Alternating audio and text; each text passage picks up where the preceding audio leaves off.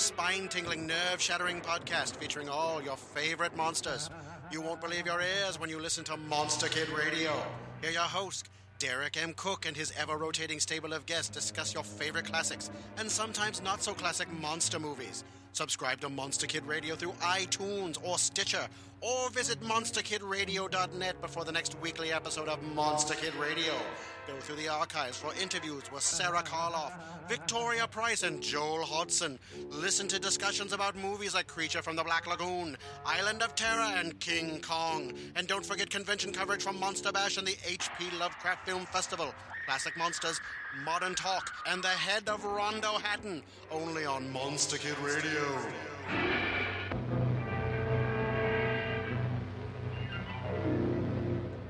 You're listening to KZOM, Oleander Public Radio.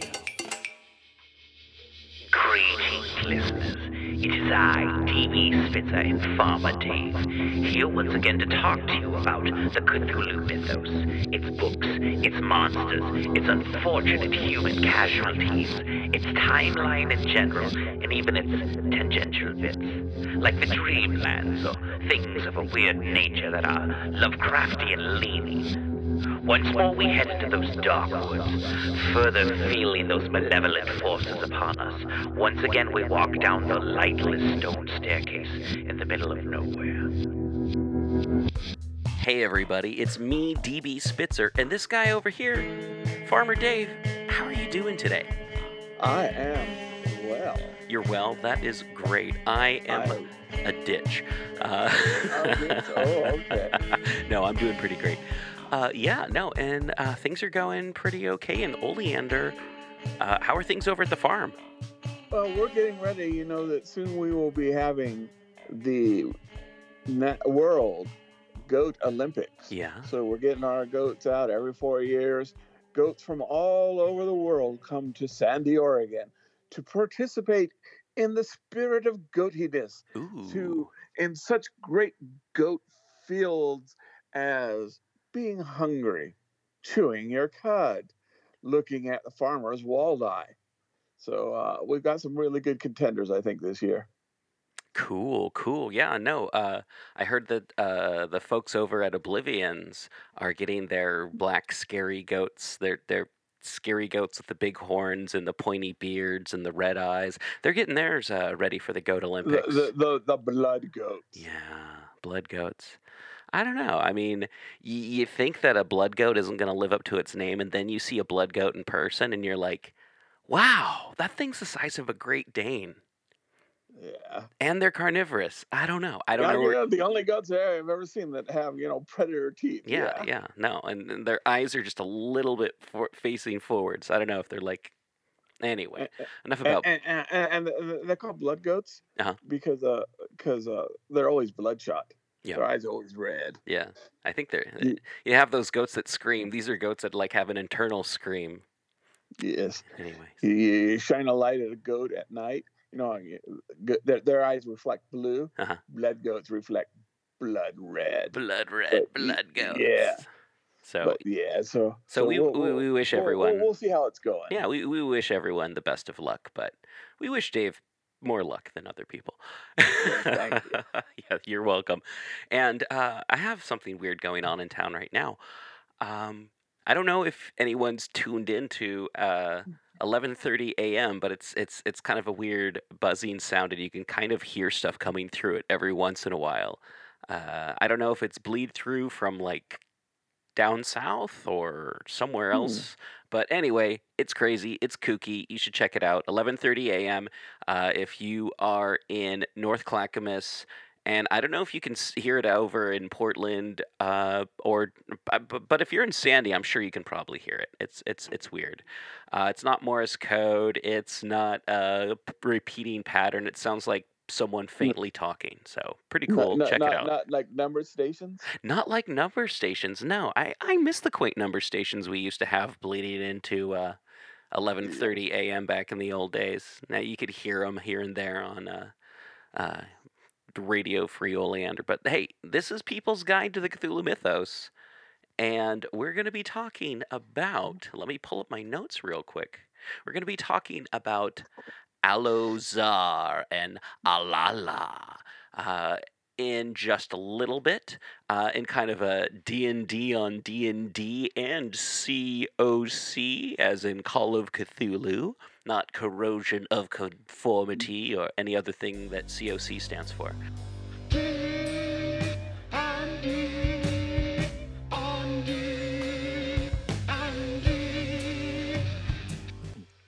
Dave, what do you know about these these mythos place and thing?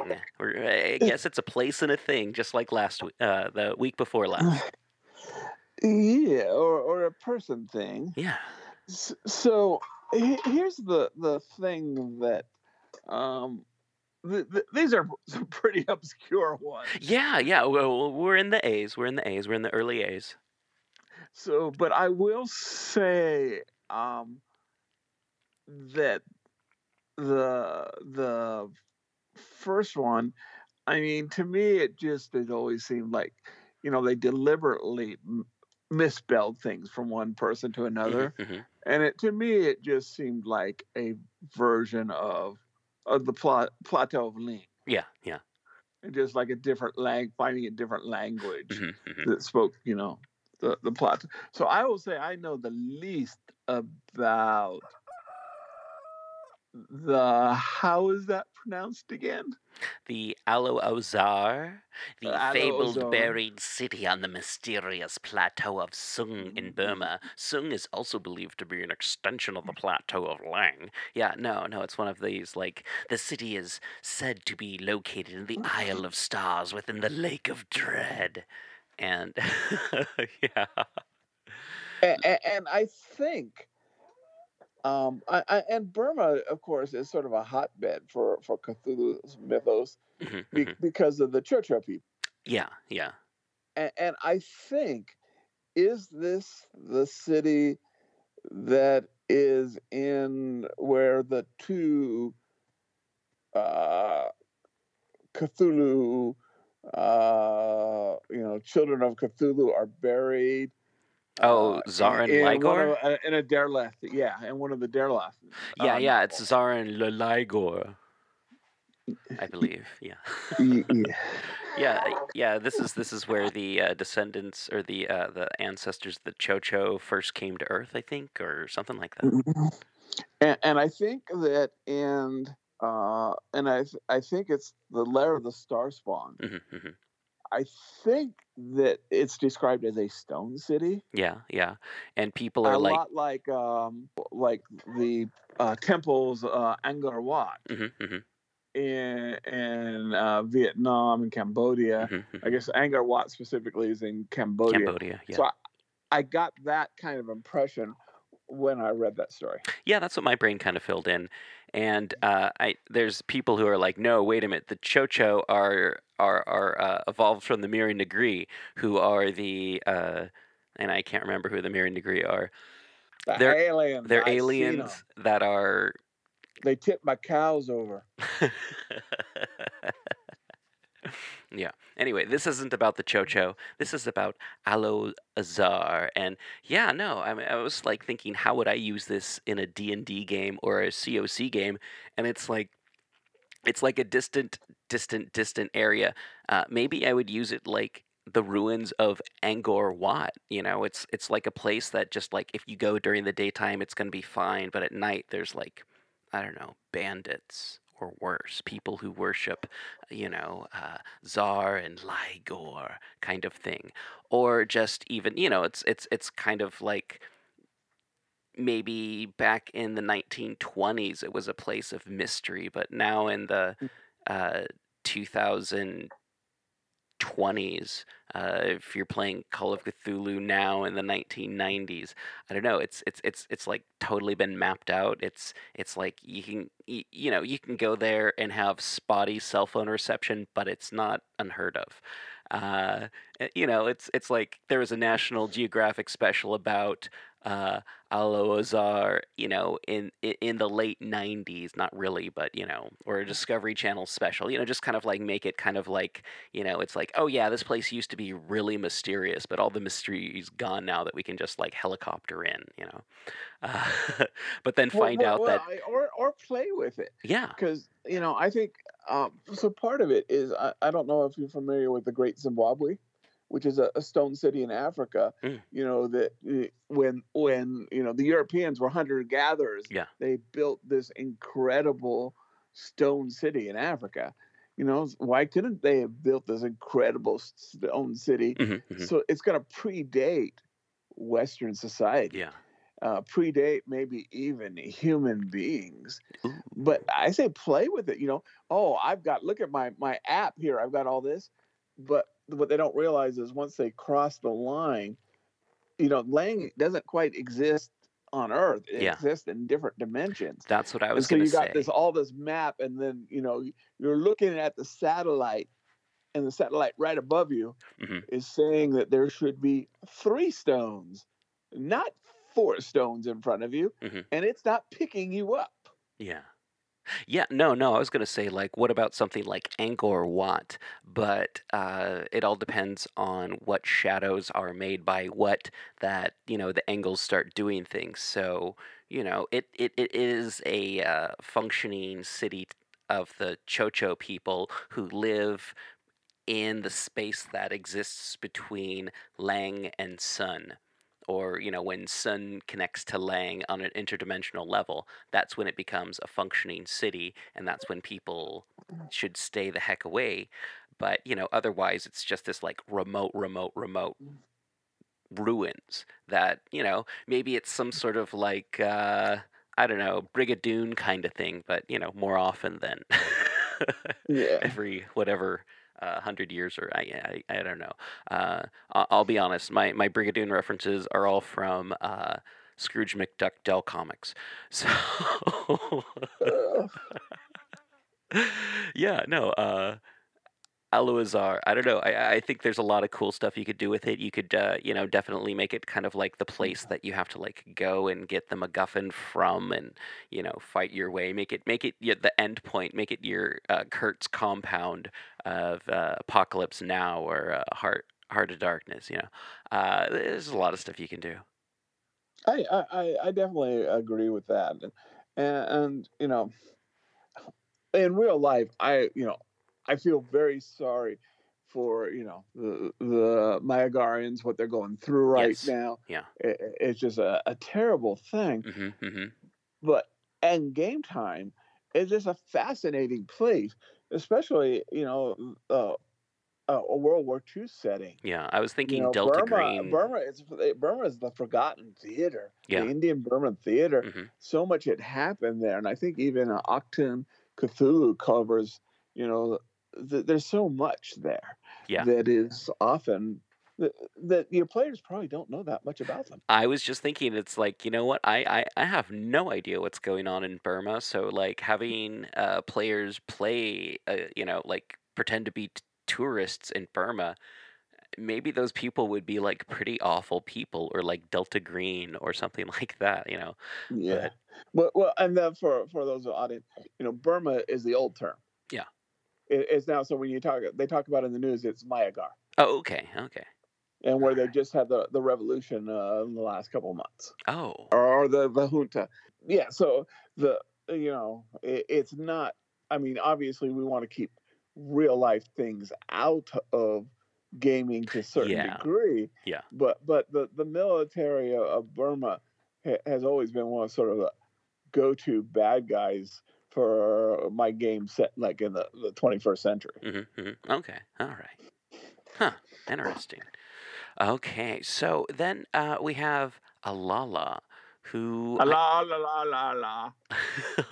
also known as the Herald of Sequala, and you actually were knowing some stuff about this. The only thing I really knew is that Alala is some like third tier Greek goddess, second tier Greek goddess, not like a really kind of like well known Greek goddess, but So it's mentioned once Uh-huh. Uh-huh. in the white people. Yeah. It just once is thrown out there, and then it's used. Brian Lumley. Mhm. Mhm. Brian Lumley started using it in his stories, Ooh. um, and then that got hold it, and I you people listening to me later on today in the show, I'm going to mispronounce people's last name that I've known for years, Mhm. but Mhm. it's I think it's Scott David Anilowski. Okay. He had a lot to do with the Call of Cthulhu Mhm. with Chaosium, Okay. and so he basically collected and edited uh, Strangers of Strange Songs, Ooh. which is a collection of basically stories that are based on some of the Brian Lumley mythos and characters. And so they reappear there, but at the same time, he starts using them in Chaosium, including Goatswood and less nice places, I Mhm. believe it's Mhm. called, or something. Yeah. The most famous or probably influential of the stories that are in Singers of Strange Songs Mhm. is in his daughter's darkling womb by Tina J. Jens. Yeah. Which is pretty influential story, but that's where we get some more of a la la la la la la la la. Mhm. Mhm. I guess you're saying too. He also uses it in his Secrets of Kenya supplement. Yeah. Yeah. David Conyers. Yeah. Uses Oh, it okay. in Secrets of Kenya for Call of Cthulhu. It's something that I read. Yeah. No. Apparently, it's a beast entity made of living sound. Sound. Yeah. And so this is for what, and so most of what we got Uh-huh. from is comes, other than throwaway stuff, it comes from Chaosium. Yeah. Yeah. Uh, and there are the denizens of, you probably pronounce it much better than I do. Suclu. I Okay. don't know. I'm just like. Anyway, yeah. So this is kind of their deity, Mhm. Mhm. and at the same point, he apparently is associated with one of the outer gods orbiting Azathoth. Mhm. Mhm. So in a lot of ways, I think, and this is, I'm going to go off like tangent a bit, Sure. but I think a lot of it, he's uh, more like Dagon. Yeah. So he's not necessarily a god unto himself, and even He's the Cthulhu's. biggest. he's Yeah, he's the alpha of the sound things. The but they don't. silverback. Yeah, exactly. But they never say that, Yeah. and that's why I think there's more. Your mileage may vary, Mhm. make Mhm. up your mythos in call and Cthulhu mythos than anything else. Yeah. And I think personally, it's sort of an answer and a rebellion against August Derleth for so long saying, no, this is what is. I control this. I own the copyrights, even when he doesn't. Yeah. And this is the way. And he started combining Christianity Uh-huh. Uh-huh. and alchemy and all these. Yeah. And so, you know, you know, I've seen nerds, that come to, a fight over, what is canon Loki, what is canon Captain America. Uh-huh. But most mythos, fans are pretty sort of laid back, and where everybody's allowed to have their head canon.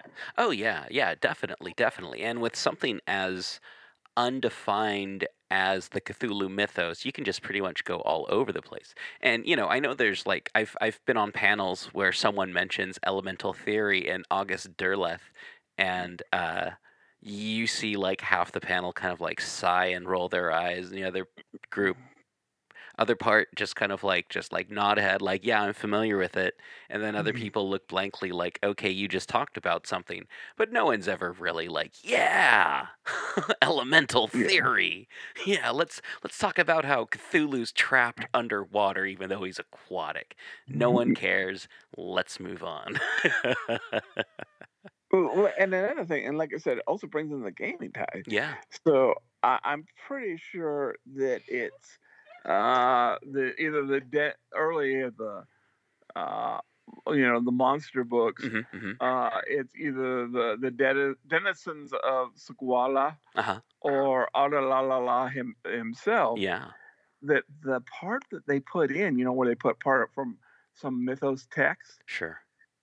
is the music of Eric Zan. Mm. So and so this didn't really, even if we say originally that's like this throw out and the white people, Mhm. Mhm. which is probably, I think you're right, it's probably to more of an obscure Greek goddess than Yeah. trying to create their own thing. Yeah. You know, Lovecraft it's not Lovecraftian in the fact that it basically as a concept didn't exist in his lifetime. Mhm. Mhm. Not saying it's not Lovecraftian in the spirit of Lovecraft, or Sure. so, but where you can kind of go back, and because Lovecraft never says who's playing that music to Eric Zan, Yeah. and a lot of people, speculated it was Nyarlathotep Mhm. Mhm. or one of the the lesser gods, outer gods, Sure. but why couldn't it have been Alalala? Yeah. No, it could be. It could be. Yeah, no, no. Something I was thinking, and I was like, kind of like how in D&D we both like to mythos up our D&D. I was thinking these would be really awesome creatures to have your characters like have to deal with, and as a reward then they have like leather of the Sogaholo denizens, just like have some sort of like rift and have these like kind of like ostrichy kind of beings kind of come out that just kind of like hurt you with sound, and they're made out of sound, but it's like dense enough sound that once you're done you can cure it and make leather and then have like gloves that when you punch have a sonic attack, or protect you from sonic damage, stuff like that. And I don't know, is sonic damage even a thing anymore in D&D? Well, I think it is. I think it is. It's kind of a rare thing. So you know, you're not gonna get a lot of hosting in it. But let's say you've got that bard that just sat through the last three adventures. Yeah. Being sort of backup healer, and you want to give them some type of shine. Yeah.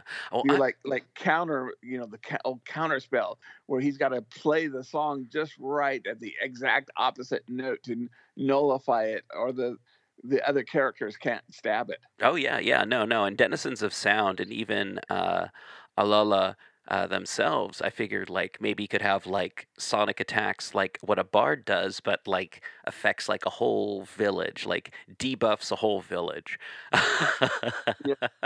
or so that they can like eat the crops or eat the cows or something like that. And then someone's like, "Hey, can you attack these things? We're not really sure what they are. There's some kind of monsters that sing at us and then just make us feel, and then they eat all of our stuff, and then you send your folks out to go take care of it." You could, I don't know, maybe do something like that with Call of Cthulhu, but I'm like thinking the crafting element afterwards, that then you're like, yeah, cool. Now I'm less impervious to sound attacks, which don't come across that often, which, we both said. And the thing that I like about sonic attacks is generally your party isn't ready for a sonic attack. If you don't mention something about sound, they're not going to think about it. They're not going to think to stuff stuff in their ears. They're not going to be like, I don't know, let's wear padded armor because that'll help against sound better than our metal armor. Don't let them know about it. Trick them so you can hurt them first, and then they have to come up with stuff. Just like giant wasps. No one's expecting giant wasps. Or they attack. Oh, we weren't too damaged, but that entire bag of diamonds we had, now they're all cracked, and they're only worth about a third of the gold. Oh yeah, yeah, yeah. There's a ton of stuff you could do with sound monsters. There's actually no, I don't want to lie. There's not a ton that you can do with sound monsters, but there's a fair amount that you could do with sound monsters. Maybe you have some sort of crime boss in the 1920s who's torturing people with some sort of weird sound thing, and that's what kicks off the adventure. It's like you know someone finds out about it. You need to go out and go find out what it is. You find it, then you have another problem. Maybe the thing escapes, and then you have to like go chase some sound emitting creature that's like, I don't know, all the sound that it's absorbing and eating in like 1920s, 30s Chicago, New York is making it grow immensely, and it's able to attack with sounds that it hears. So maybe your team then has to defend itself against some sort of sound creature that can like hurt you with the sounds of your own city. I don't know. Just hey, Or we're getting back into like Aklo, things that can uh, hurt you, like sounds that can hurt you. or let's say you got like a this evil sort of black metal band, and they've captured this sort of sound being, and they're using him. Ooh. They're using him as an amplifier, Oh wow, yeah. and the creature is not evil, Mhm, but mhm, designed to be in this dimension. So this whole dimension with its weird angles mhm, and mhm. everything is like slowly driving it crazy. Yeah, So you got to fight. You got to defeat the wizard hair metal band, yeah. and then you got to figure out a way to free this poor sound creature before it destroys everything just because it goes insane. Oh yeah. That's a pretty cool idea. So yeah, no, I think there's a lot of ideas, and I think there's a lot of fresh ideas with sound, whether it be Call of Cthulhu, D&D, or even say a sci-fi game, Mhm. because who's to say that on other planets the creatures aren't made of sound? Yeah. True, true. Hey, up next we have a uh interview with who are we talking to this week, So Dave? we'll be to a crafter, but also published author Dominique Lamisis, and she will be talking about. We'll talk a little bit about the King of Yellow, Cool. but mainly in the book or short story Repairer of Reputations. Ooh. Hey, I recently picked up the King in Yellow, or is it? Yeah, King in Yellow, annotated by Ken Hite. I picked up a PDF of it because finding a hardback or paperback is almost impossible. And oh man, it is informative. It was part of this bundle of holding that I don't think is available anymore. But yeah, no, it was pretty good, pretty good. I highly recommend if you can track down the Ken Hite annotated King in Yellow collection. It's amazing. And after you talk to Dominique, you've got something that you're talking about. Yeah, so it's very, very at the most tangential to the mythos. Okay. This is a 1960s teleplay that was broadcast in England Okay. called The Year of the Sex Olympics. Okay. Basically, kind of predicts what we would become reality TV. Is it okay for families to listen to this part, Dave, or is Uh, this? so there's you may have to explain what a word or two means to under 13-year-olds, But but it's nothing explicit. surprisingly, yeah, it's surprising. Well, English TV, even in the 60s, was a little bit more risque than public TV in America, That's not saying but much. much, yeah.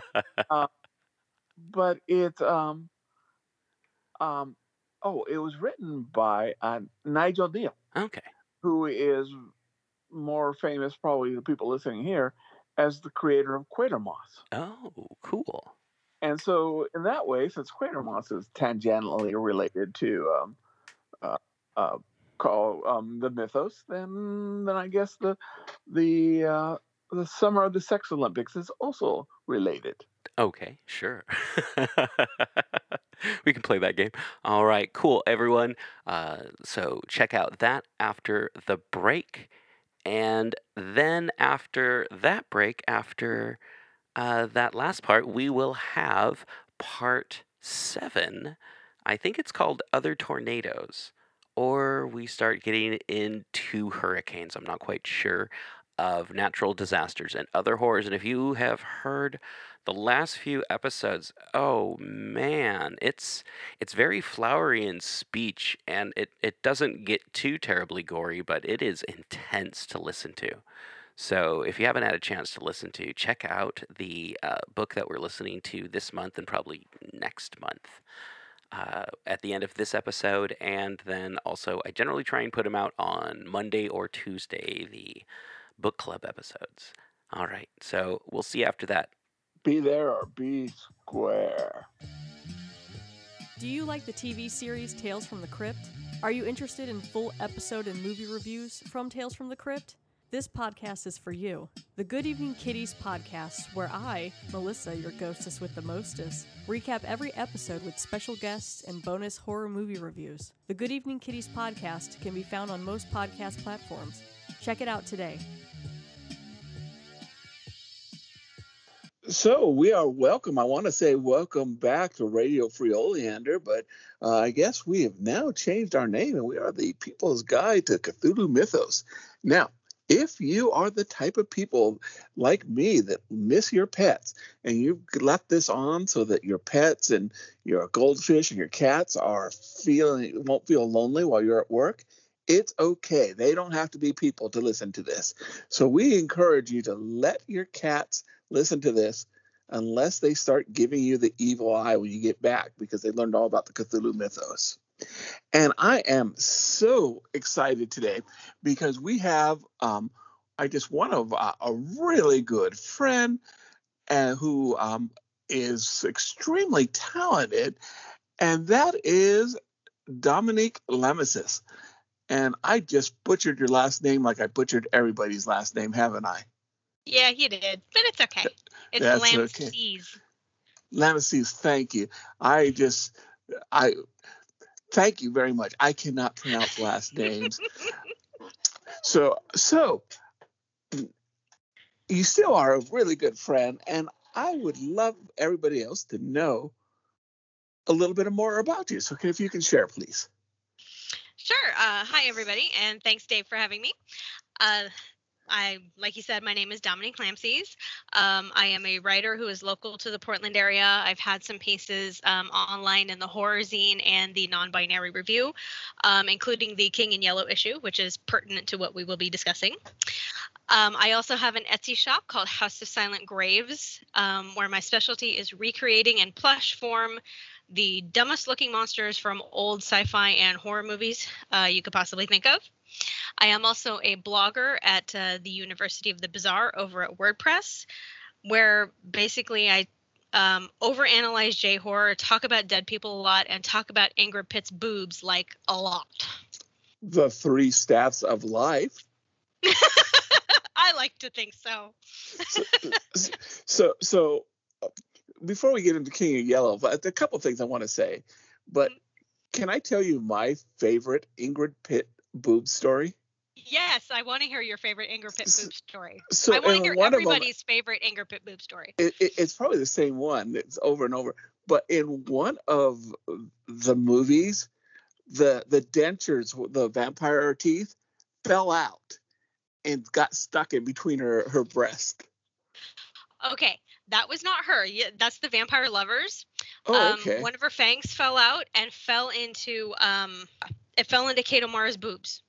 She pulled it out a couple times, and the problem was it made Kate O'Mara laugh, and she's one of those actresses that when she starts laughing, she can't stop. And it annoyed Ingrid so much that she actually went over to one of the cameramen who was chewing gum, grabbed the gum out of his mouth, and used it to affix the fang to her to her teeth so they could finish the scene. So now it's even a more favorite story. Yeah. I mean, it's Ingrid. It's going to be awesome. So yes. the other is I actually have two of these of your Etsy creations, and you made for the last time, not this year because unfortunately COVID. We had the last time we had the Lovecraft Film Festival. They were showing the movie Tingler, and you made this sort of sky blue. We all got our Tinglers, and you made a sky blue Tingler for me. And in the last year, just my nephew was just having such a, I can't remember what it was, but he was just, everything was going bad. So for him, and I think he was 11 at the time. So he got that Tingler. So he still has the Tingler. So I gave it to him to cheer him up, and it did. That's awesome. And the other is I have is I'm a Hop Tip, which is a bunny, a mummy bunny. And he has sat on my desk next to my computer for so long, but my desk is now a mess and it ran out of space. So he's now sitting next to my Star Wars books. So he's I think it's a great item if it's taking space with my Star Wars books. a high honor, yes. Yes. So let's talk about Hoster, the King of Yellow, and especially the Repairer of Reputations. Yes, which in my opinion is the ultimate King in Yellow story. So not the yellow sign, just for the record. Okay, and not the first Hoster story, because he was actually created by one of my favorite authors, Ambrose Bierce, for Mita the Shepherd. Yeah. Which I still don't know how to say that name. Haida? Yeah. Yeah. Okay.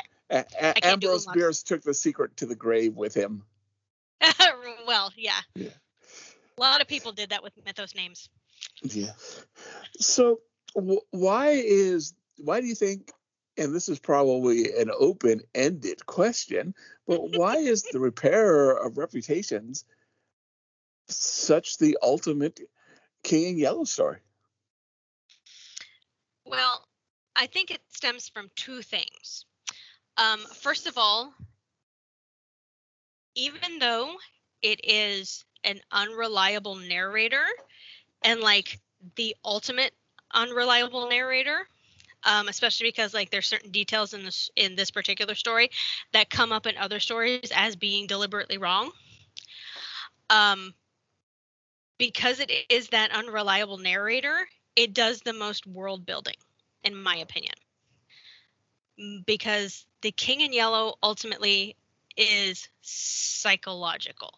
Yes. It's because the way I think about it is because of the xenophobia and the racism with Lovecraft, things are very much, the bad things are outside you and they are attacking you and trying to change you. Whereas Chambers was, in The King in Yellow, pretty much the dichotomous opposite.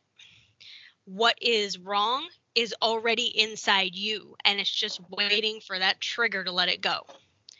And it might be a head injury because you fell off your horse, or it might be the King in Yellow. But you're primed to pop, as it were. Okay, excellent.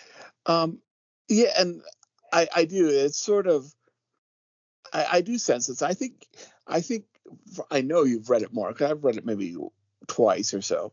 I bet that you know a lot more, or had a lot better understanding, because sometimes I read things and I just scratch my head. Mm-hmm. But as this unreliable narrator, I got this impression he believed it with all his heart. Oh, he actually believed it.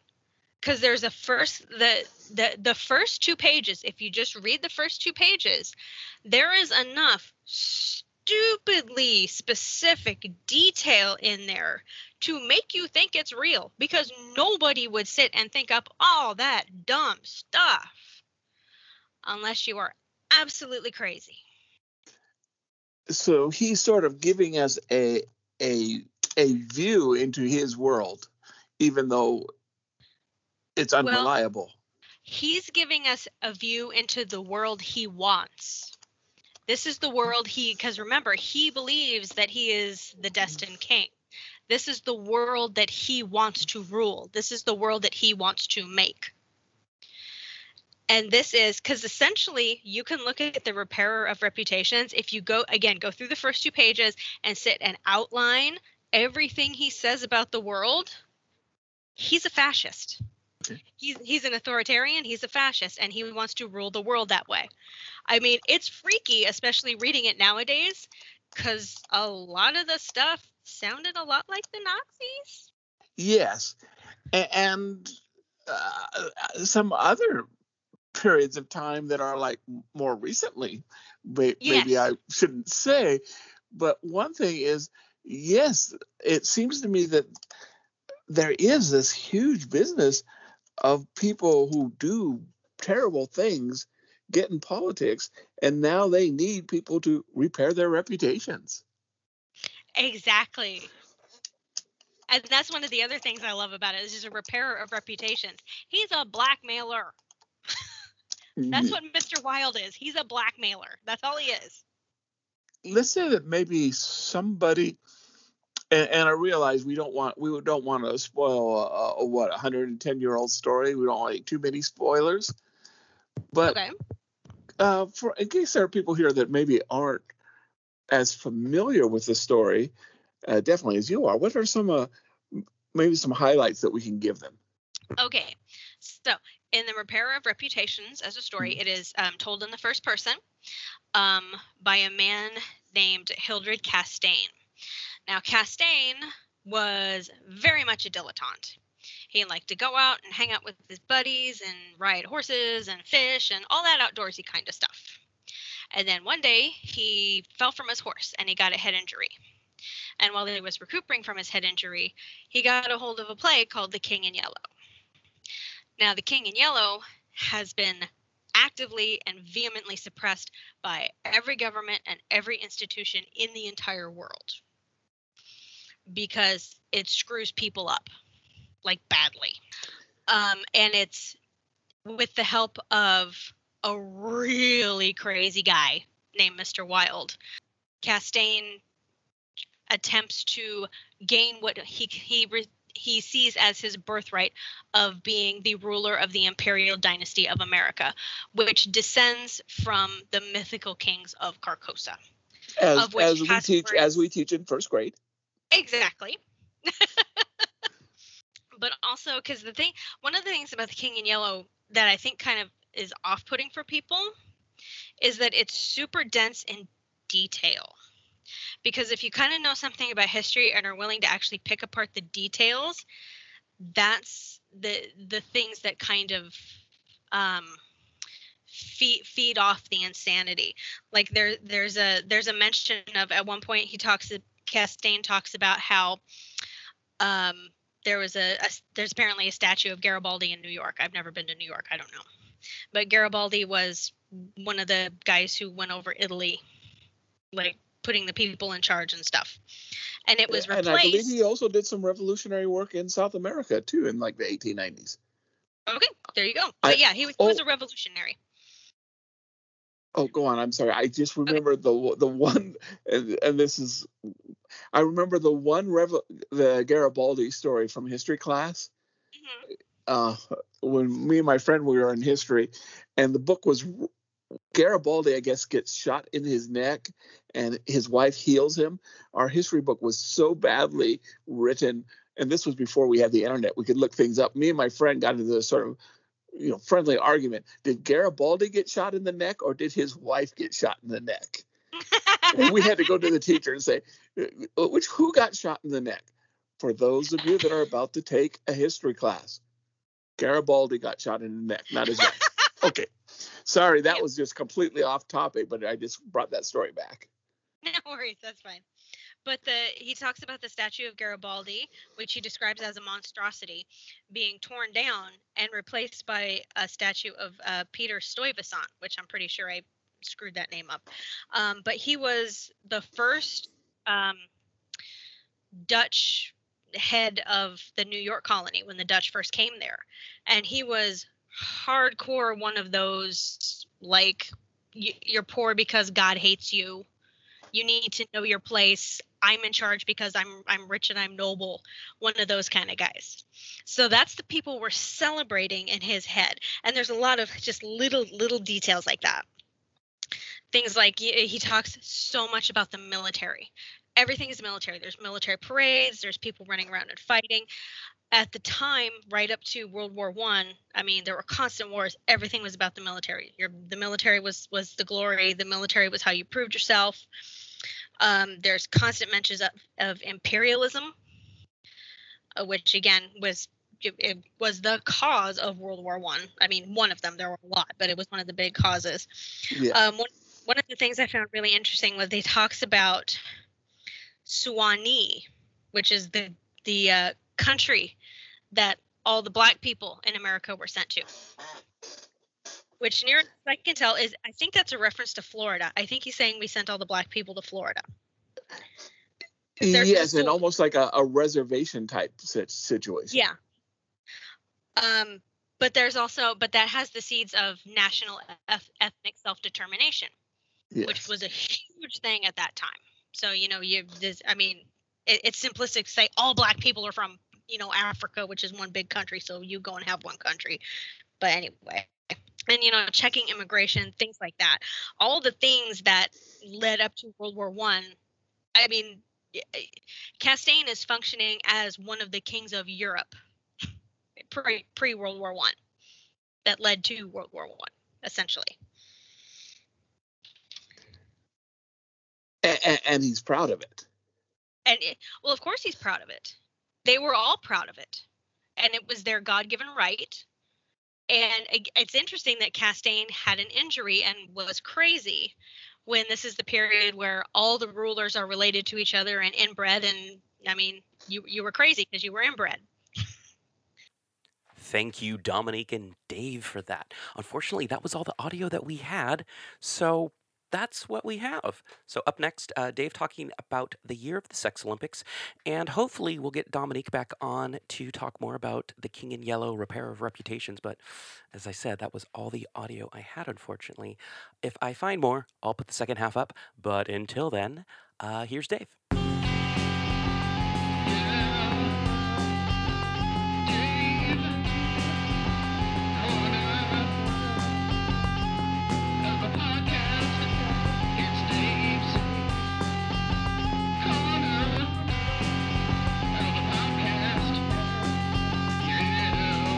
Welcome. This is David, and welcome to Dave's Corner of the podcast. And I hope that you are doing well. And that is one of my trusty sidekicks, Ralph the Rooster. And he is hoping that you are doing well too. It's also a reminder that some of you who have heard other versions of this show know that we actually do record on a working farm. So you never know when you may hear actual farm noises. And that is the twins, Solomon and Sonia, my two little goat babies. Now, as we sort of condense into the People's Guide to the Cthulhu Mythos, this is a reminder that you don't have to be a people to listen to this. You can be a rooster or a goat or a Migo. So don't actually have to be a person, and we aren't necessarily always going to be talking about the Cthulhu mythos and Howard Phillips Lovecraft. In fact, today what I'm talking about is only connected to the mythos most tangentially, and that is today we are talking about the year of the Sex Olympics. So many of you are wondering right now, what is the year of the Sex Olympics? And those of you who know are wondering, what does this have anything to do with the Cthulhu mythos? And the answer is, at least to the second question, Nigel Kneale. So let me talk a little bit about the creator before I talk about his creation.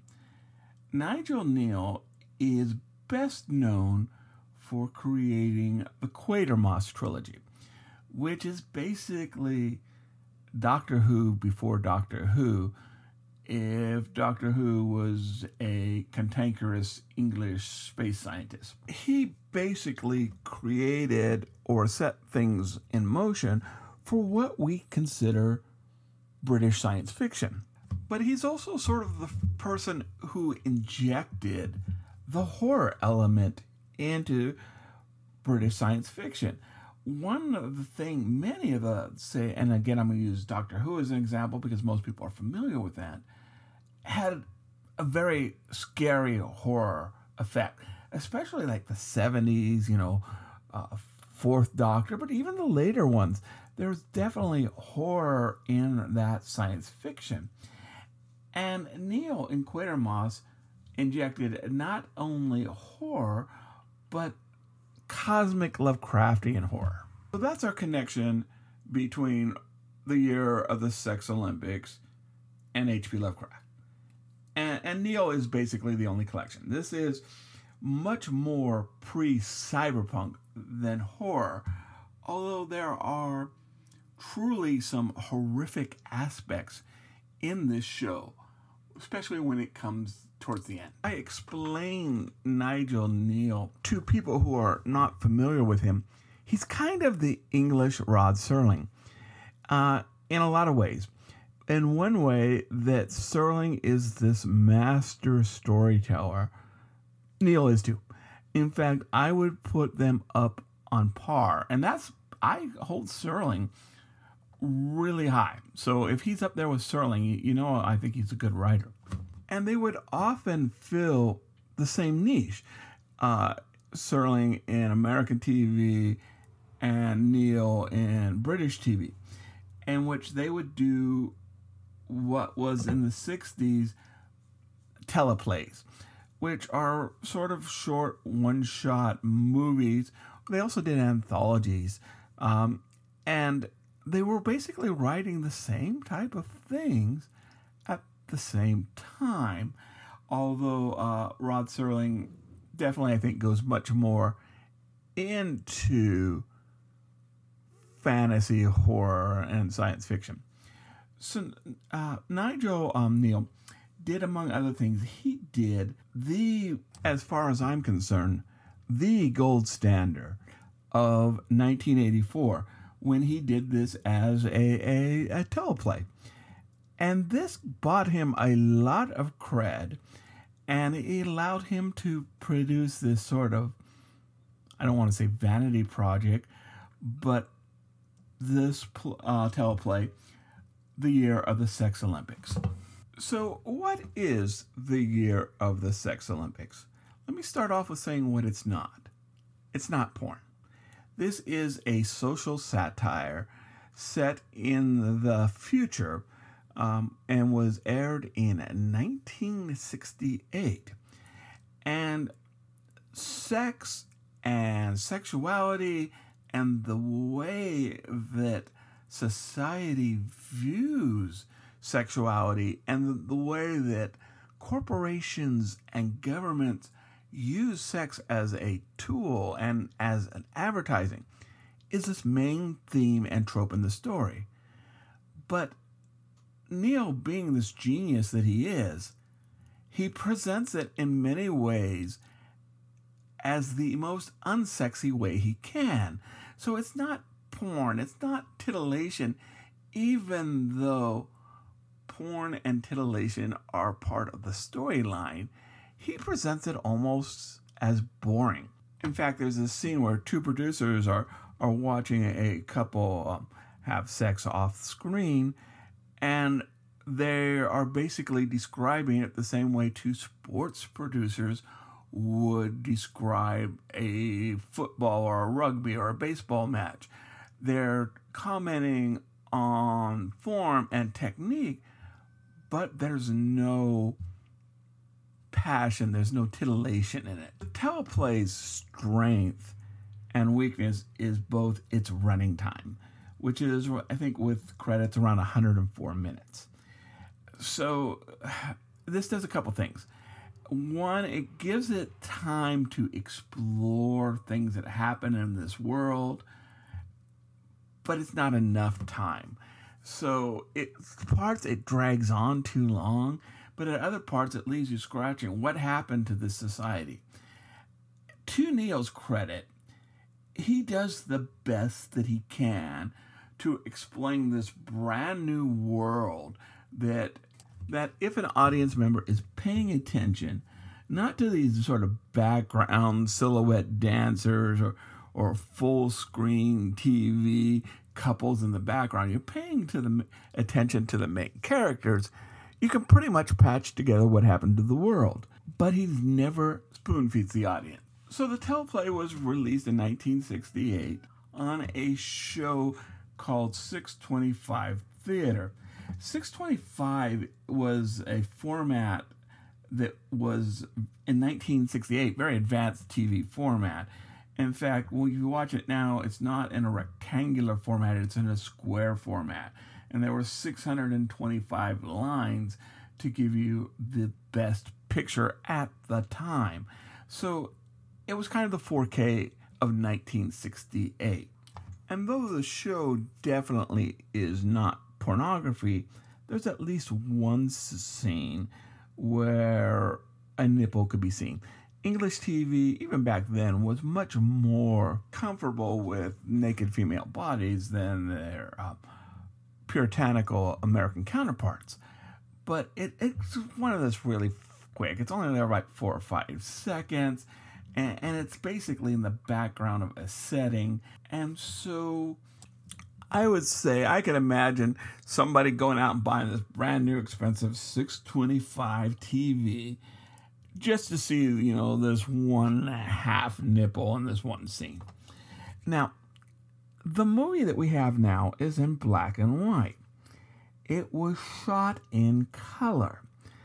But like so many other things, including, original Avengers, Doctor Who, that the BBC basically recorded over the color version. All that survived was a black and white proof. And that's what we have now. That's what we see now. I've seen like the opening credits in color.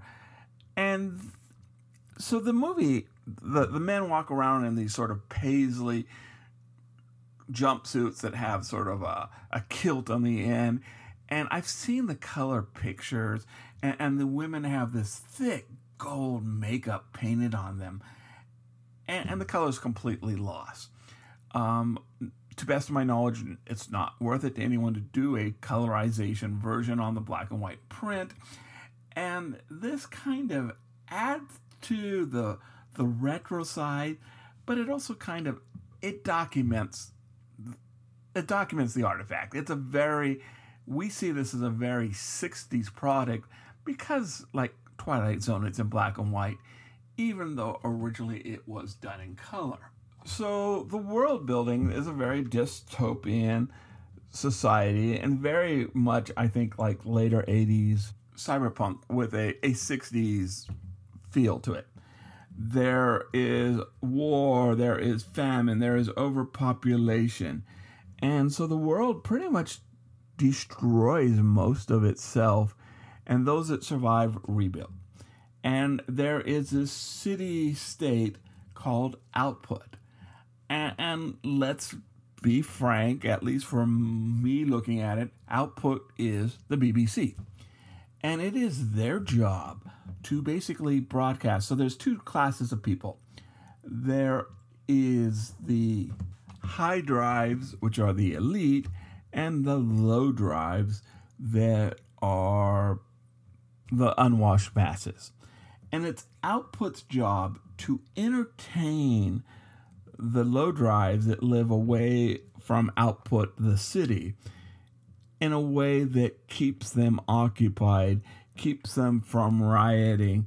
It is the job to provide bread and circuses. And any part of language that does not help them send this message to the low drives is basically forgotten.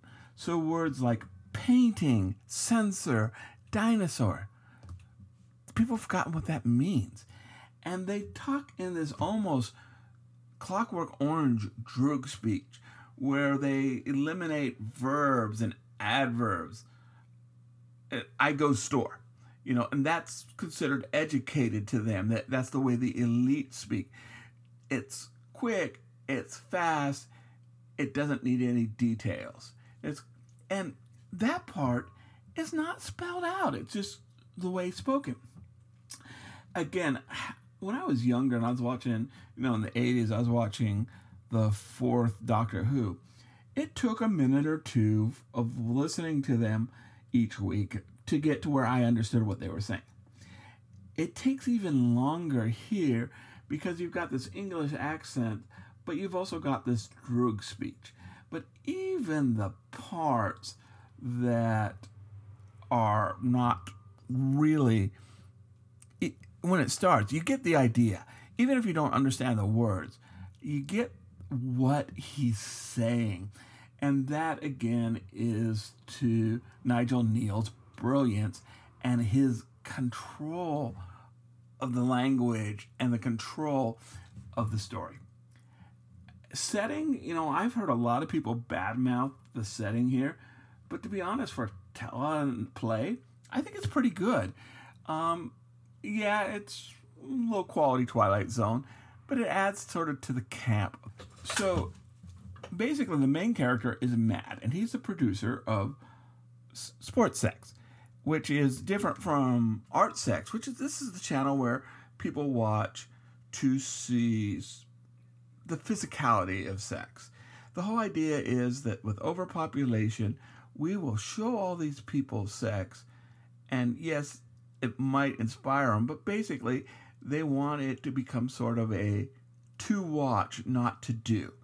And so the masses get wrapped up on this and distracted in the same way that they do in sports.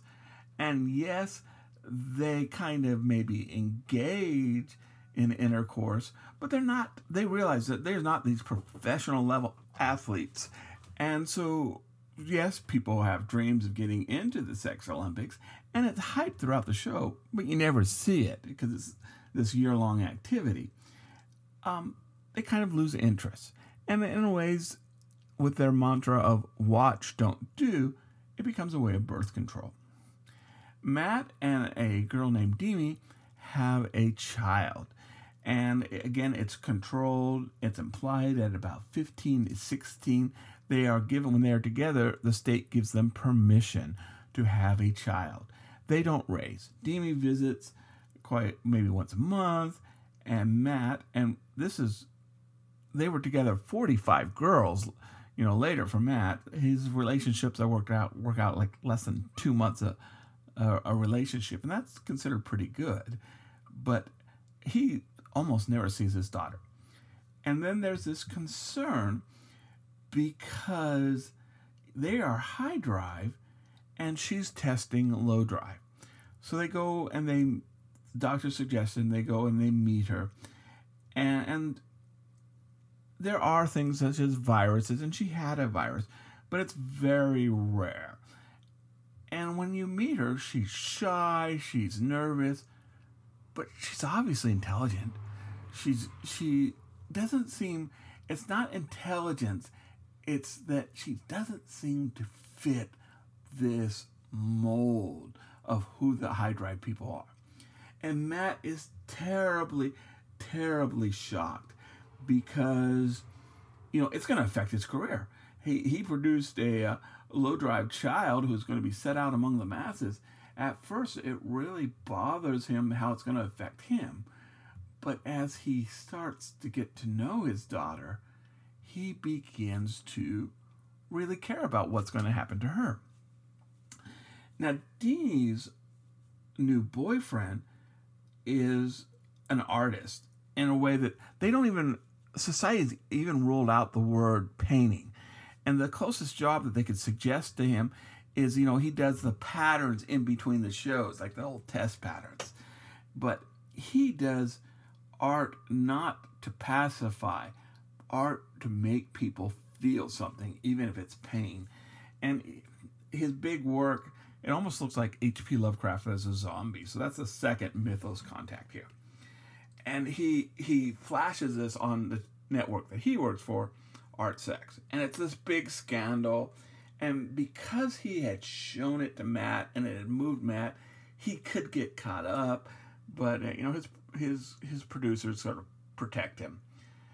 So in an attempt to make people feel things, the ex-boy or the boyfriend basically breaks into the sound set of Sports Sex, and he climbs up a rope and shows this picture. It looks like zombie Lovecraft.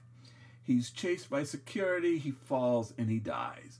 And all of a sudden, the audience, these millions and millions of passive people, are moved by it.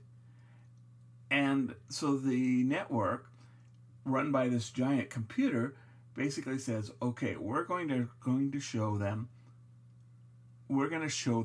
people getting hurt. The thought behind this is that people can take conflict and tension when it's not happening to them.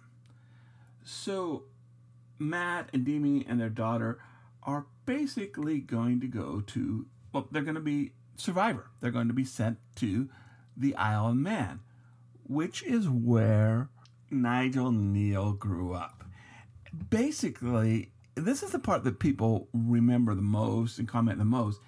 He is predicting reality TV, where they have these hidden cameras and these people who have lived in this perfect society are now have to endure these elements and how to survive.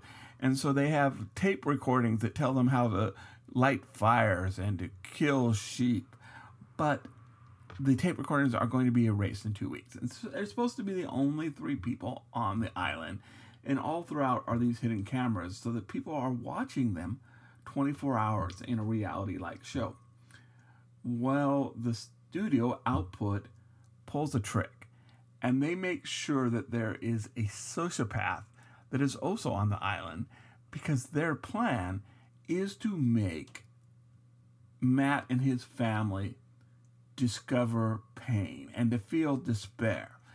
And this way, the audience can experience it vicariously, get high ratings, and go be pacified that they saw this pain and despair on someone else. It wasn't happening to them. So this is definitely a 2-act play. The first half taking place in Output, the second place taking place in the Isle of Man. It is dark, bitter satire too. And without giving any real spoilers, Neal takes the script down some very dark paths. He does it very skillfully, but there are some very dark things towards the end. And if you're not comfortable with that, then this probably isn't the story for you. The last half is the part that is best remembered. And the fact that, when they reran the show in 2003 on BBC4, people going, see, he predicted reality TV. Absolutely did. He satirizes reality TV 40 years before it's a thing. That said, the part that I liked the best was the first half. I liked seeing this 60s, use drugs while you're at work. I loved seeing this society of Output.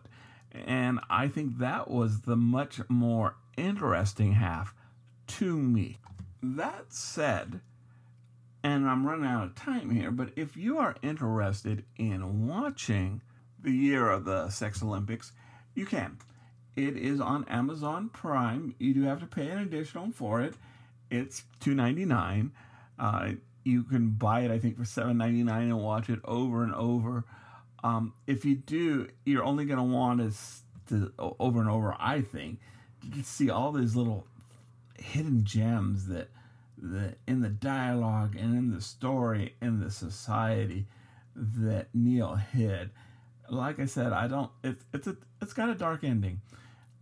So if you're into that, hey, great, you're gonna get exactly what you want. But if you're not, yeah, your mileage may vary. But it's worth a view to sort of see what people in the late 60s thought that television could have been and how influential it would be in what is basically now. So my time is up, and this is Dave, and here is Ralph the Rooster, and he's going to give you his review. 3 cock-a-doodle-doos out of 5, with special emphasis in the fact that it is a story about a sexually charged society that's really not about sex. Great writing, great kernels of idea and world building by Nigel Neal, but that it does have sort of a whiplash effect at the end when it goes away from society with a dark ending. So if that's what you like, I'll recommend it. And so does Ralph the Rooster. It's Dave's Corner of the podcast. Yeah. Hey Dave, how are you doing after that pretty sizable break? I liked those both of those things. Those were great. I am still well. Yeah, good. All right. Well, this is the tail end of the show. Since we front loaded the show with D&D on D&D, we don't have anything to talk about at the end of the show except for, hey, this is a good time for you to talk about what kind of conventions we've got coming up in the next couple months. You said something about Rose City Comic Con? Yeah, so we're definitely for Rose City Comic Con. Yeah. A couple of things that we're doing Mm-hmm. is one is Star Wars, geekier than you think. And that's going to go in a deep dive in some of the more stranger, obscure aspects of Star Wars. So maybe some of the trivia, some of the stuff that came out through the games, especially the West End Games D6. Very cool. And we'll also be doing a panel on Joseph Campbell and his monomyth. Ooh, very cool. Very cool. And fantasy. Yeah, I'll wear a fancy suit. And also, we're probably going to be at the H.P. Lovecraft Film Festival in Portland, Oregon. I don't know if we're going to be at the Portland Horror Festival, but I know that we're going to be at the H.P. Lovecraft Film Festival. We'll probably be on panels. If not, we will be around, and we'll have little things on that show that we're not guests. No, we're guests. We're not vendors. So if we have little placards on, we're guests, not vendors. So we don't have anything to sell, and we're not. I don't know.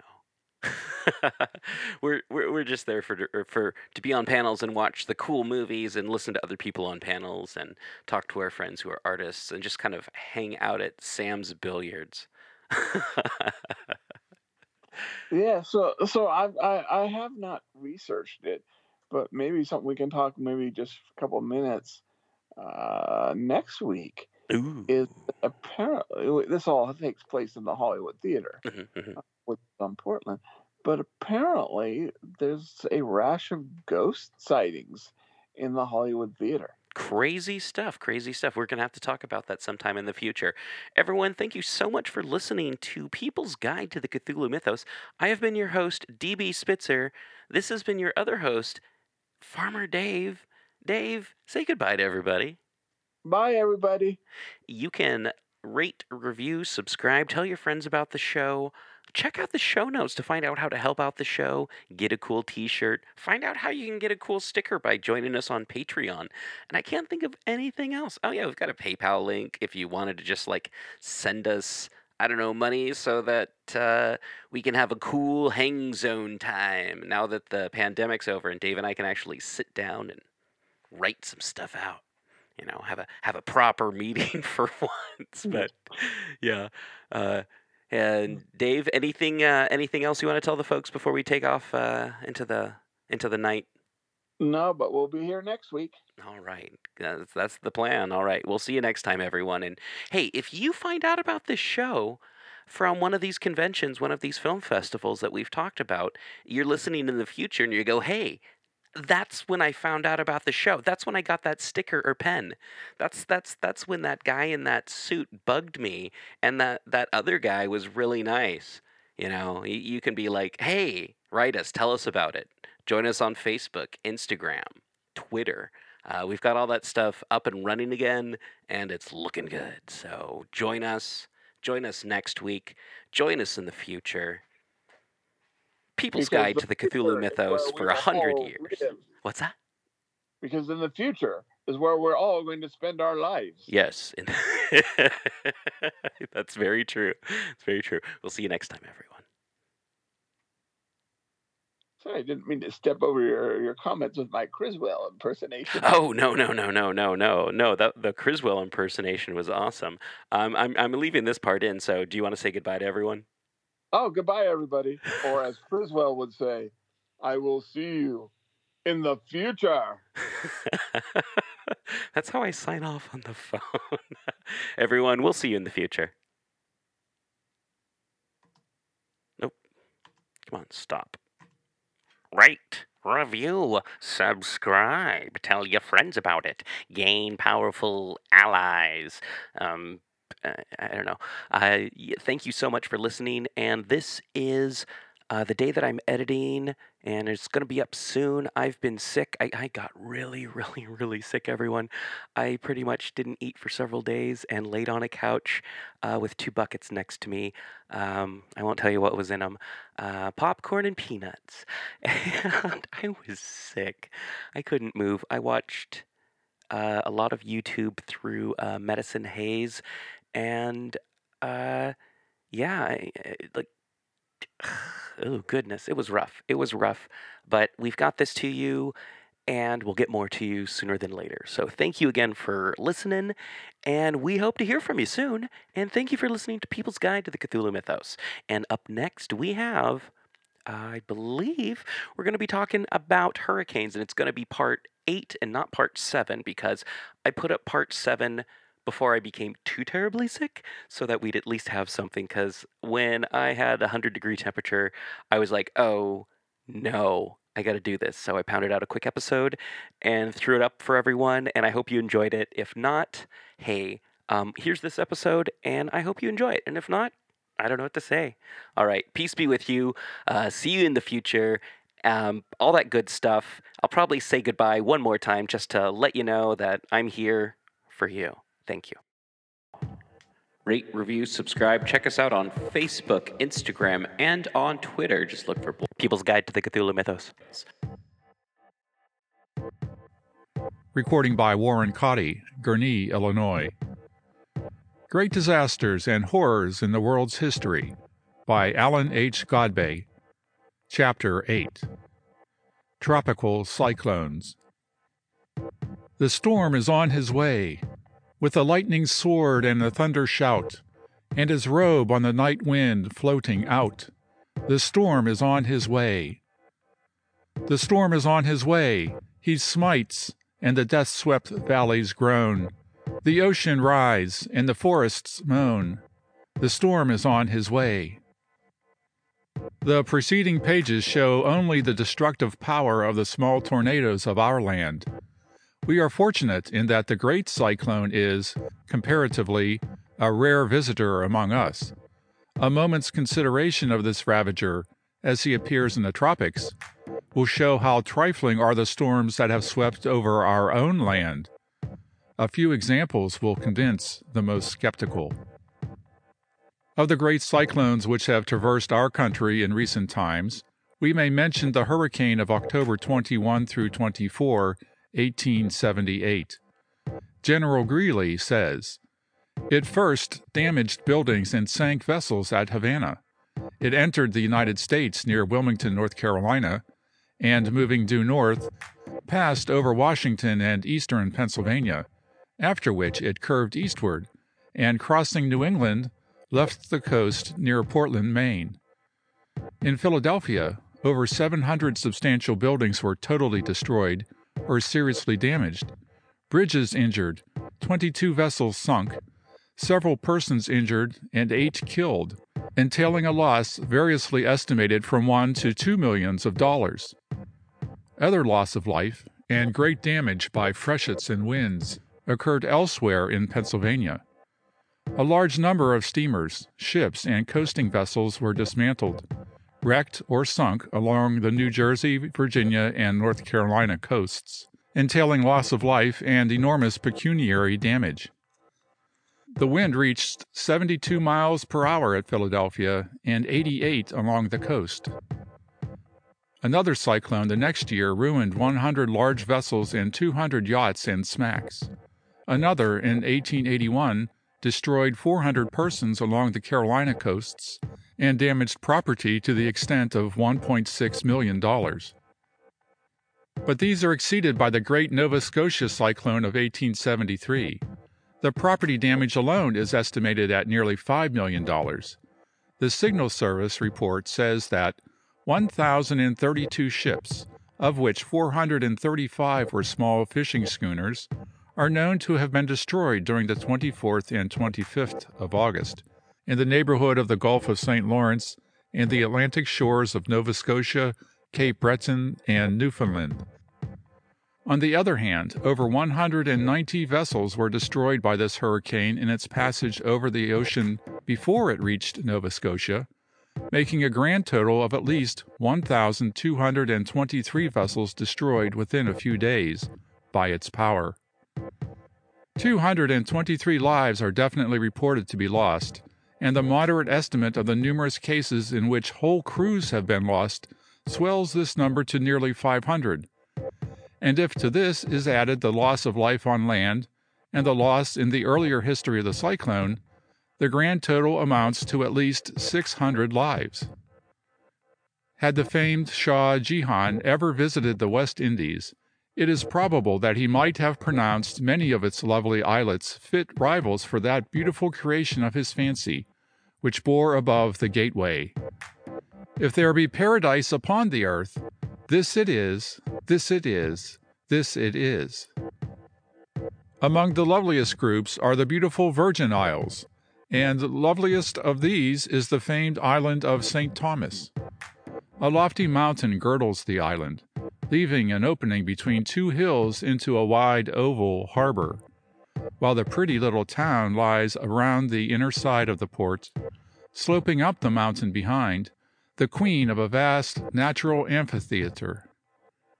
Such a fine harbor has rendered St. Thomas almost the mistress of West Indian commerce, and one would not suspect, in looking at the sunny slopes and green-clad ranges around the azure harbor, that in this region is the birthplace of the Storm King.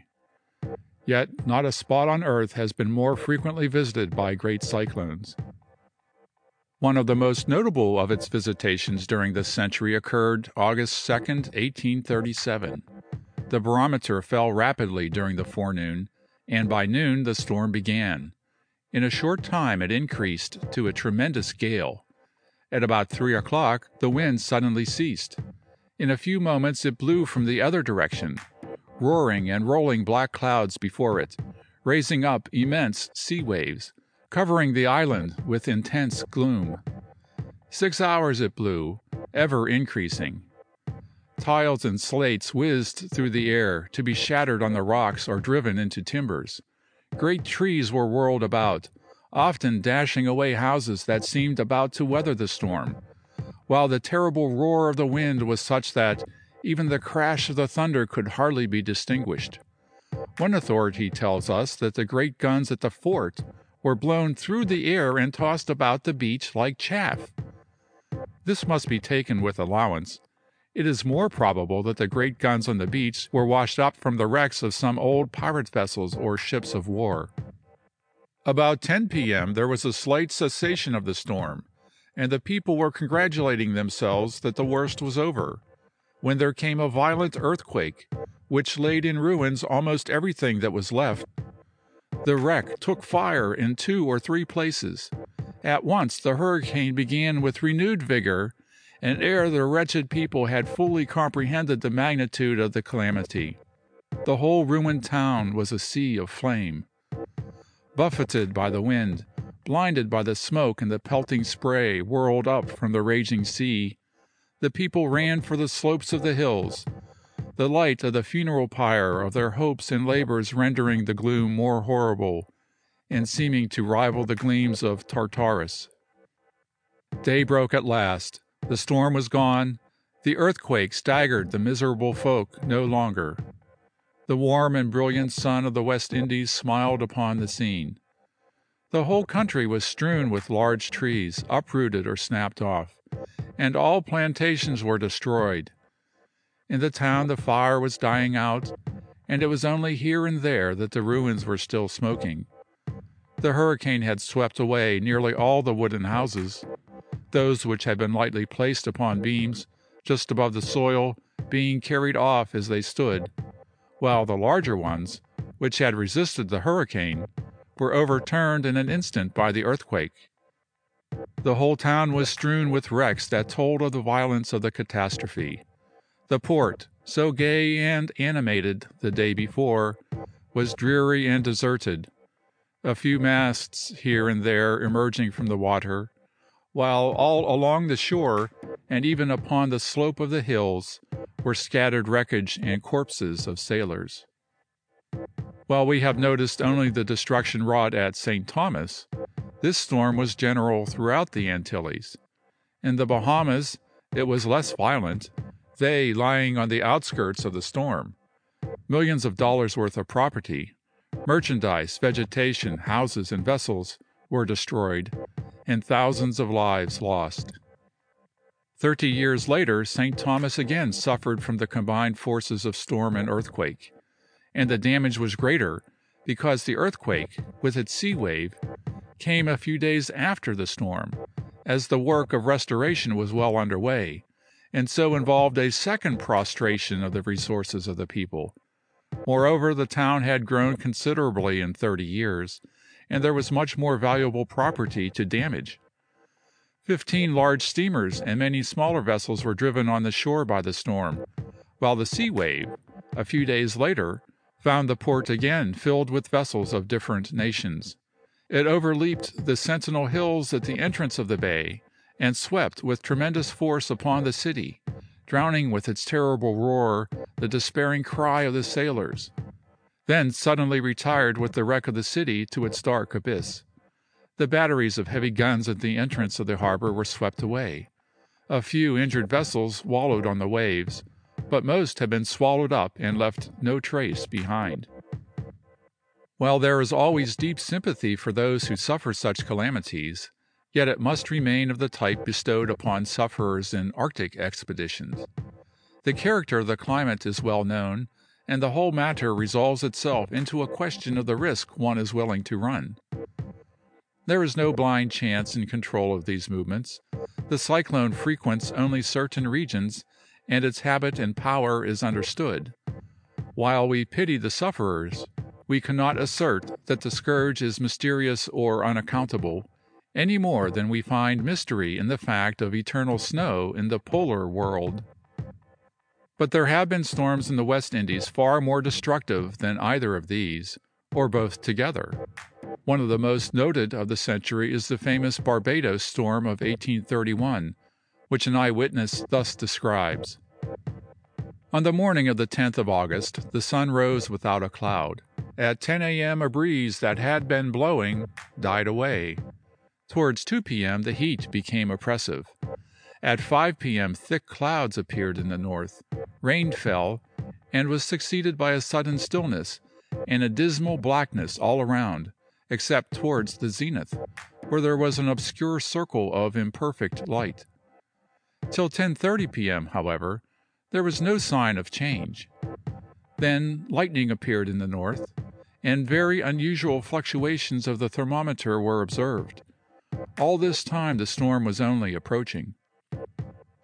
After midnight, the continued flashing of the lightning was awfully grand, and a gale blew fiercely from the north and northeast. But at 1 a.m., on the 11th of August, The tempestuous rage of the wind increased as the storm suddenly shifted and burst from the northwest and immediate points. The upper regions were illuminated by incessant lightning, but the quivering sheet of blaze was surpassed in brilliancy by the darts of electric fire which exploded in every direction. At a little after 2 a.m., the astounding roar of the hurricane cannot be described by language. About 3 o'clock, the wind abated, and the lightning ceased for a few moments at a time, when the blackness in which the town was enveloped was inexpressibly awful. Fiery meteors were presently seen falling from the heavens. One in particular, of a globular form and a deep red hue, was observed by the writer to descend perpendicularly from a vast height. On approaching the earth, it assumed a dazzling whiteness and an elongated form, and on reaching the ground, splashed around in the same manner as melted metal would have done, and was instantly extinct. It is evident that the coincidence on this occasion with the day on which the earth is known to pass through the August belt of meteors rendered the effect of this great storm at Barbados more striking. It is not safe to assert that there was any relation between the phenomena.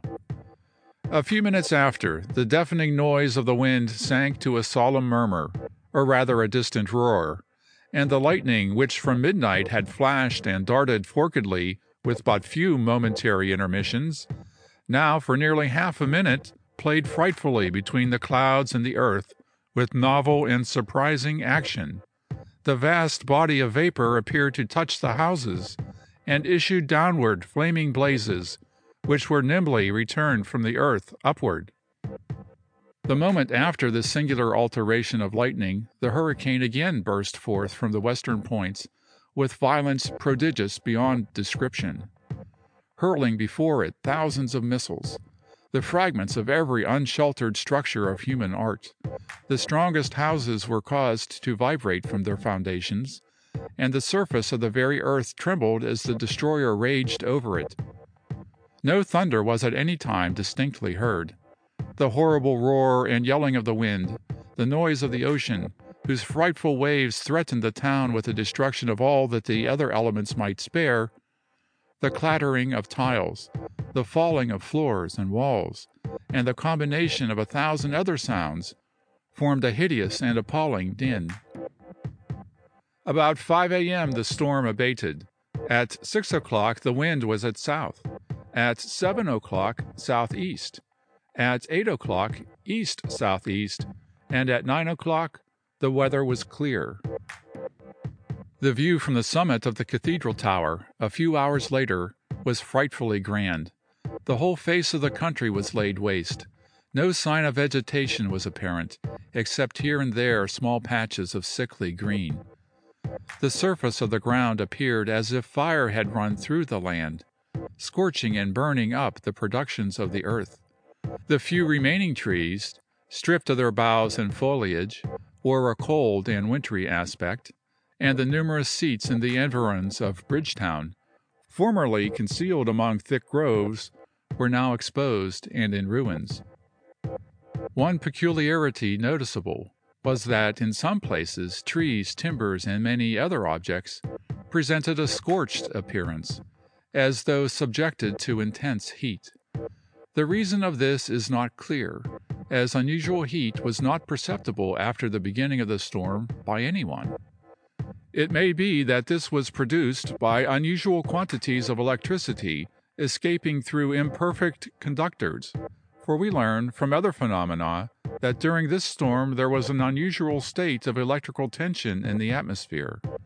Sparks occasionally leaped from the heads of persons out of doors. Vast numbers of trees that were not blown down speedily died, and it has been suggested that an excess of electricity killed them. The total loss in this storm is not definitely known. Some further idea of its fearful violence may be gathered from the fact that at the north end of Barbados, the waves broke over a cliff 70 feet high, and the saltwater spray was carried inland in such quantities as to kill all the freshwater fish in ponds far in the interior. As for the tremendous roar of the wind, the commanding officer of the 36th Regiment sought protection by getting under the arch of a lower window outside his house. He did not hear the roof and upper story of the house fall, and only found it out by the dust caused by the fall. Far more destructive was the great hurricane of 1780. The French and English were at war. Admiral George Rodney was in the West Indies with an English fleet in several divisions. The French had sent a convoy of 5,000 troops to Martinique. The storm was of immense width, extending from Trinidad on the extreme southwest to Antigua. The evening of October 9th was red and lowering. By 10 o'clock next morning, the wind was high, and by 1 o'clock, vessels in the harbors were dragging their anchors. The water was driven on shore with such force at Barbados that it was 4 feet deep in the government house. The family took refuge under the cannon, only to find that they were moved about by the wind. By morning, not a building in town was standing. Every tree was either blown away or stripped of branches and leaves. The sunny islands were suddenly become as bleak and bare as a Siberian steppe. As to the loss, 10,000 perished at Martinique, 6,000 at Santa Lucia, 4,500 at St. Eustatia, 3,500 at Barbados. Scores of smaller islands were devastated, but the loss in detail is not known. Of the British fleet, the greater part was destroyed. Only 1 vessel out of 19 at St. Eustatia survived. A score of other ships of war and numerous transports were sunk. Of the French convoy, with 5,000 troops, the governor wrote laconically that it had disappeared. Several English vessels at Barbados were carried far inshore and converted into dwellings. Doubtless, 50,000 would hardly be too great an estimate of the total loss of life in this storm. In a similar one in 1813, the hurricane drove back the Gulf Stream, piling up the water 30 feet deep in the Gulf of Mexico. The ship Ledbury Snow endeavored to ride out the storm, and when it was over, found herself high and dry. She had let go her anchor among the treetops of Elliott's Key. The Barbados region suffered another severe gale in 1782, when the prizes captured by Admiral Rodney were sunk. A number of merchant vessels and 2 English warships foundered, and 3,000 lives were lost at sea alone. The temperate zone has its occasional hurricanes, though they are by no means as powerful or as frequent as those of the tropics. It is stated that in the year 944, 1,500 houses were destroyed by a tempest in London. In the year 1090, it is recorded that a violent storm overturned 606 houses in London alone. Terrible as is the destruction of the cyclone in the Western world, its fury here cannot give a fair idea of the awful havoc it makes in Oriental regions. All through the Malay archipelago, along the coasts of China, Japan, the Philippines, Hindustan, and farther India, the ravages of the Storm King have been appalling, far exceeding even the terrible hurricanes of the West Indies. Hindustan affords peculiar facilities for destructiveness of cyclones. Both its great rivers flow, for the latter part of their course, through low alluvial plains, and their deltas extend into the ocean directly toward the region of monsoons, so that a hurricane may send a great tidal wave up the river, while the low rich plains for miles around are but few feet above tidewater, and teem with a population attracted by the amazing fertility. So a sudden great storm may totally submerge, without any warning, hundreds of square miles of these fertile tracts, with all their inhabitants. Even when the sea wave is not added to the horrors of the storm, the losses are fearful. A cyclone at Calcutta in 1867 destroyed 30,000 houses, wrecked or sunk 600 ships and smaller vessels in the river, and killed 10,000 persons in the city alone. When to this is added the havoc committed by the storm, 100 miles wide, in the rural districts, as it traveled on toward the foothills, it is clear that every reader may be devoutly thankful that such terrible visitants are altogether unknown in our land. Terrible as this storm was, there was a greater one on the 5th of October, 1864. About 100 ships were lost, and over 60,000 persons perished, 43,000 in Calcutta alone. It was accompanied by a bore on the Hooghly, the water rising 30 feet, which is 10 feet higher than the highest spring tides. Whole towns were nearly destroyed. It indicated its approach for several days, and Captain Watson of the Clarence, seeing the barometer falling, knew a cyclone was approaching and saved his ship by steering out of its range. Compare this with the storms of our own land that thrill the country with horror if but 100 people are killed, and remember that the cyclone of India destroyed 600 lives where one was destroyed in this region. Compare with the most terrible storms recorded in the West Indies, and the latter must yield. Coringa, on the Coromandel coast, has been several times desolated by these terrible storm waves. In December 1789, 3 immense rollers came ashore during a single storm. The town was destroyed, the neighboring country inundated. Ships were torn from their anchorage and thrown high on the land. 20,000 people were lost, and the heaps of sand and mud rendered search for bodies and property useless. In May 1833, the region at the mouth of the Hooghly was inundated by a cyclone. 300 villages and 50,000 people were destroyed. In June 1822, Barisal and Bakargunj, at the mouth of the Ganges, were overwhelmed, and 50,000 persons drowned.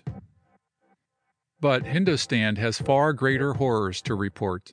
A terrible flood in 1887 was driven by the cyclone over the Ganges Delta. The victims numbered many thousands, exact figures not at hand.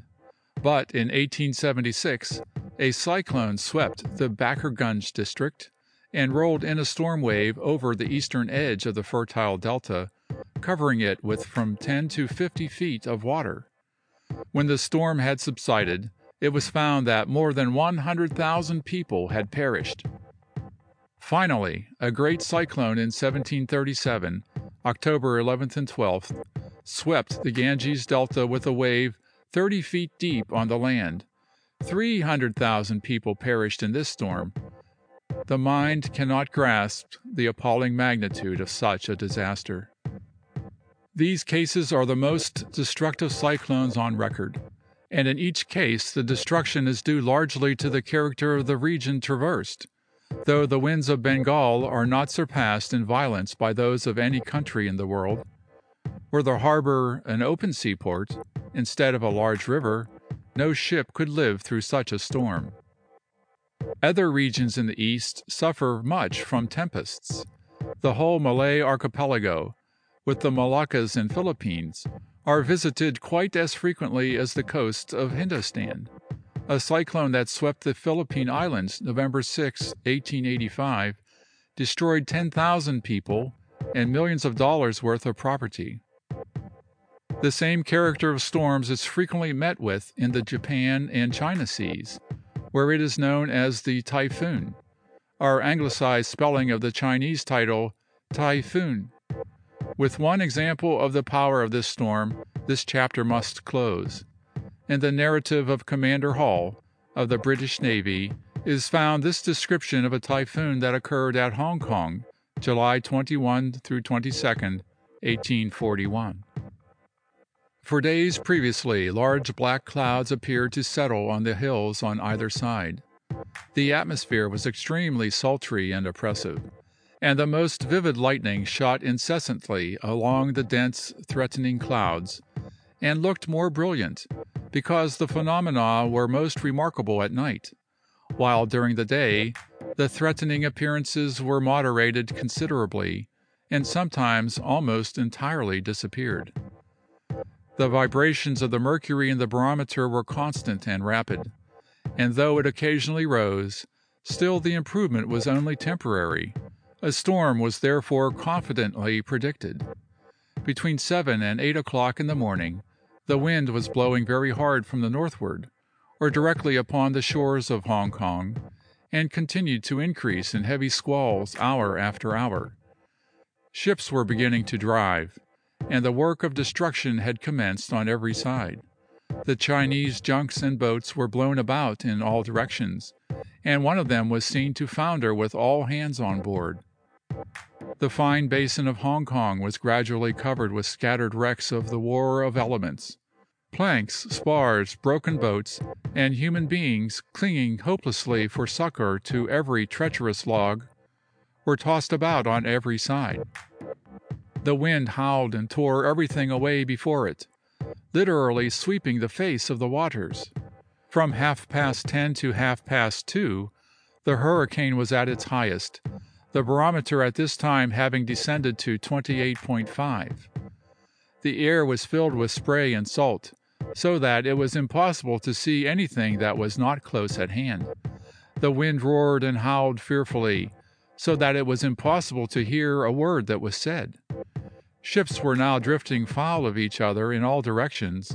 Masts were being cut away, and from the strength of the wind forcing the sea high upon the shore, several ships were driven high and dry. The Chinese were all distracted, imploring their gods in vain for help. Such an awful scene of destruction and ruin is rarely witnessed, and almost everyone was so busy in thinking of his own safety as to be unable to render assistance to anyone else. Hundreds of Chinese were drowned, and occasionally a whole family, children and all, floated past the ships, clinging in apparent apathy, perhaps under the influence of opium, to the last remnants of their shattered boats, which soon tumbled to pieces and left them to their fate. On the 26th, another typhoon occurred, but not so severe as the first. The storm at sea presents a class of peculiar dangers and a variety of thrilling experiences such as the landsman never knows. The stories of great shipwrecks and other purely naval disasters form some of the most interesting narratives in history, and doubtless the reader will be pleased to notice, in detail, the perils of the deep, and to learn of the precautions taken and the means in common use for averting, as far as possible, the disastrous results of the tempest. Certainly the brave tars who periled their lives on the ocean to bring us the luxuries of a foreign land deserve especial attention, and no apology need be given for devoting a portion of this volume to the story of their perils and daring. End of Chapter 8. Recording by Warren Cotty, Gurnee, Illinois. Warren Cotty. Thank you, Warren Cotty, Gurnee, Illinois. This is DB Spitzer once again saying thank you for making it all the way through. Thank you, thank you, thank you. If you have made it all the way through this episode, give us a thumbs up on People's Guide to the Cthulhu Mythos and say, I made it all the way through. Repair of Reputations with Dominique Lamascus and the Year of Sex Olympics and those two A's that we covered in the very beginning of the show. And it's been so long since I started editing that I don't recall. Thank you all.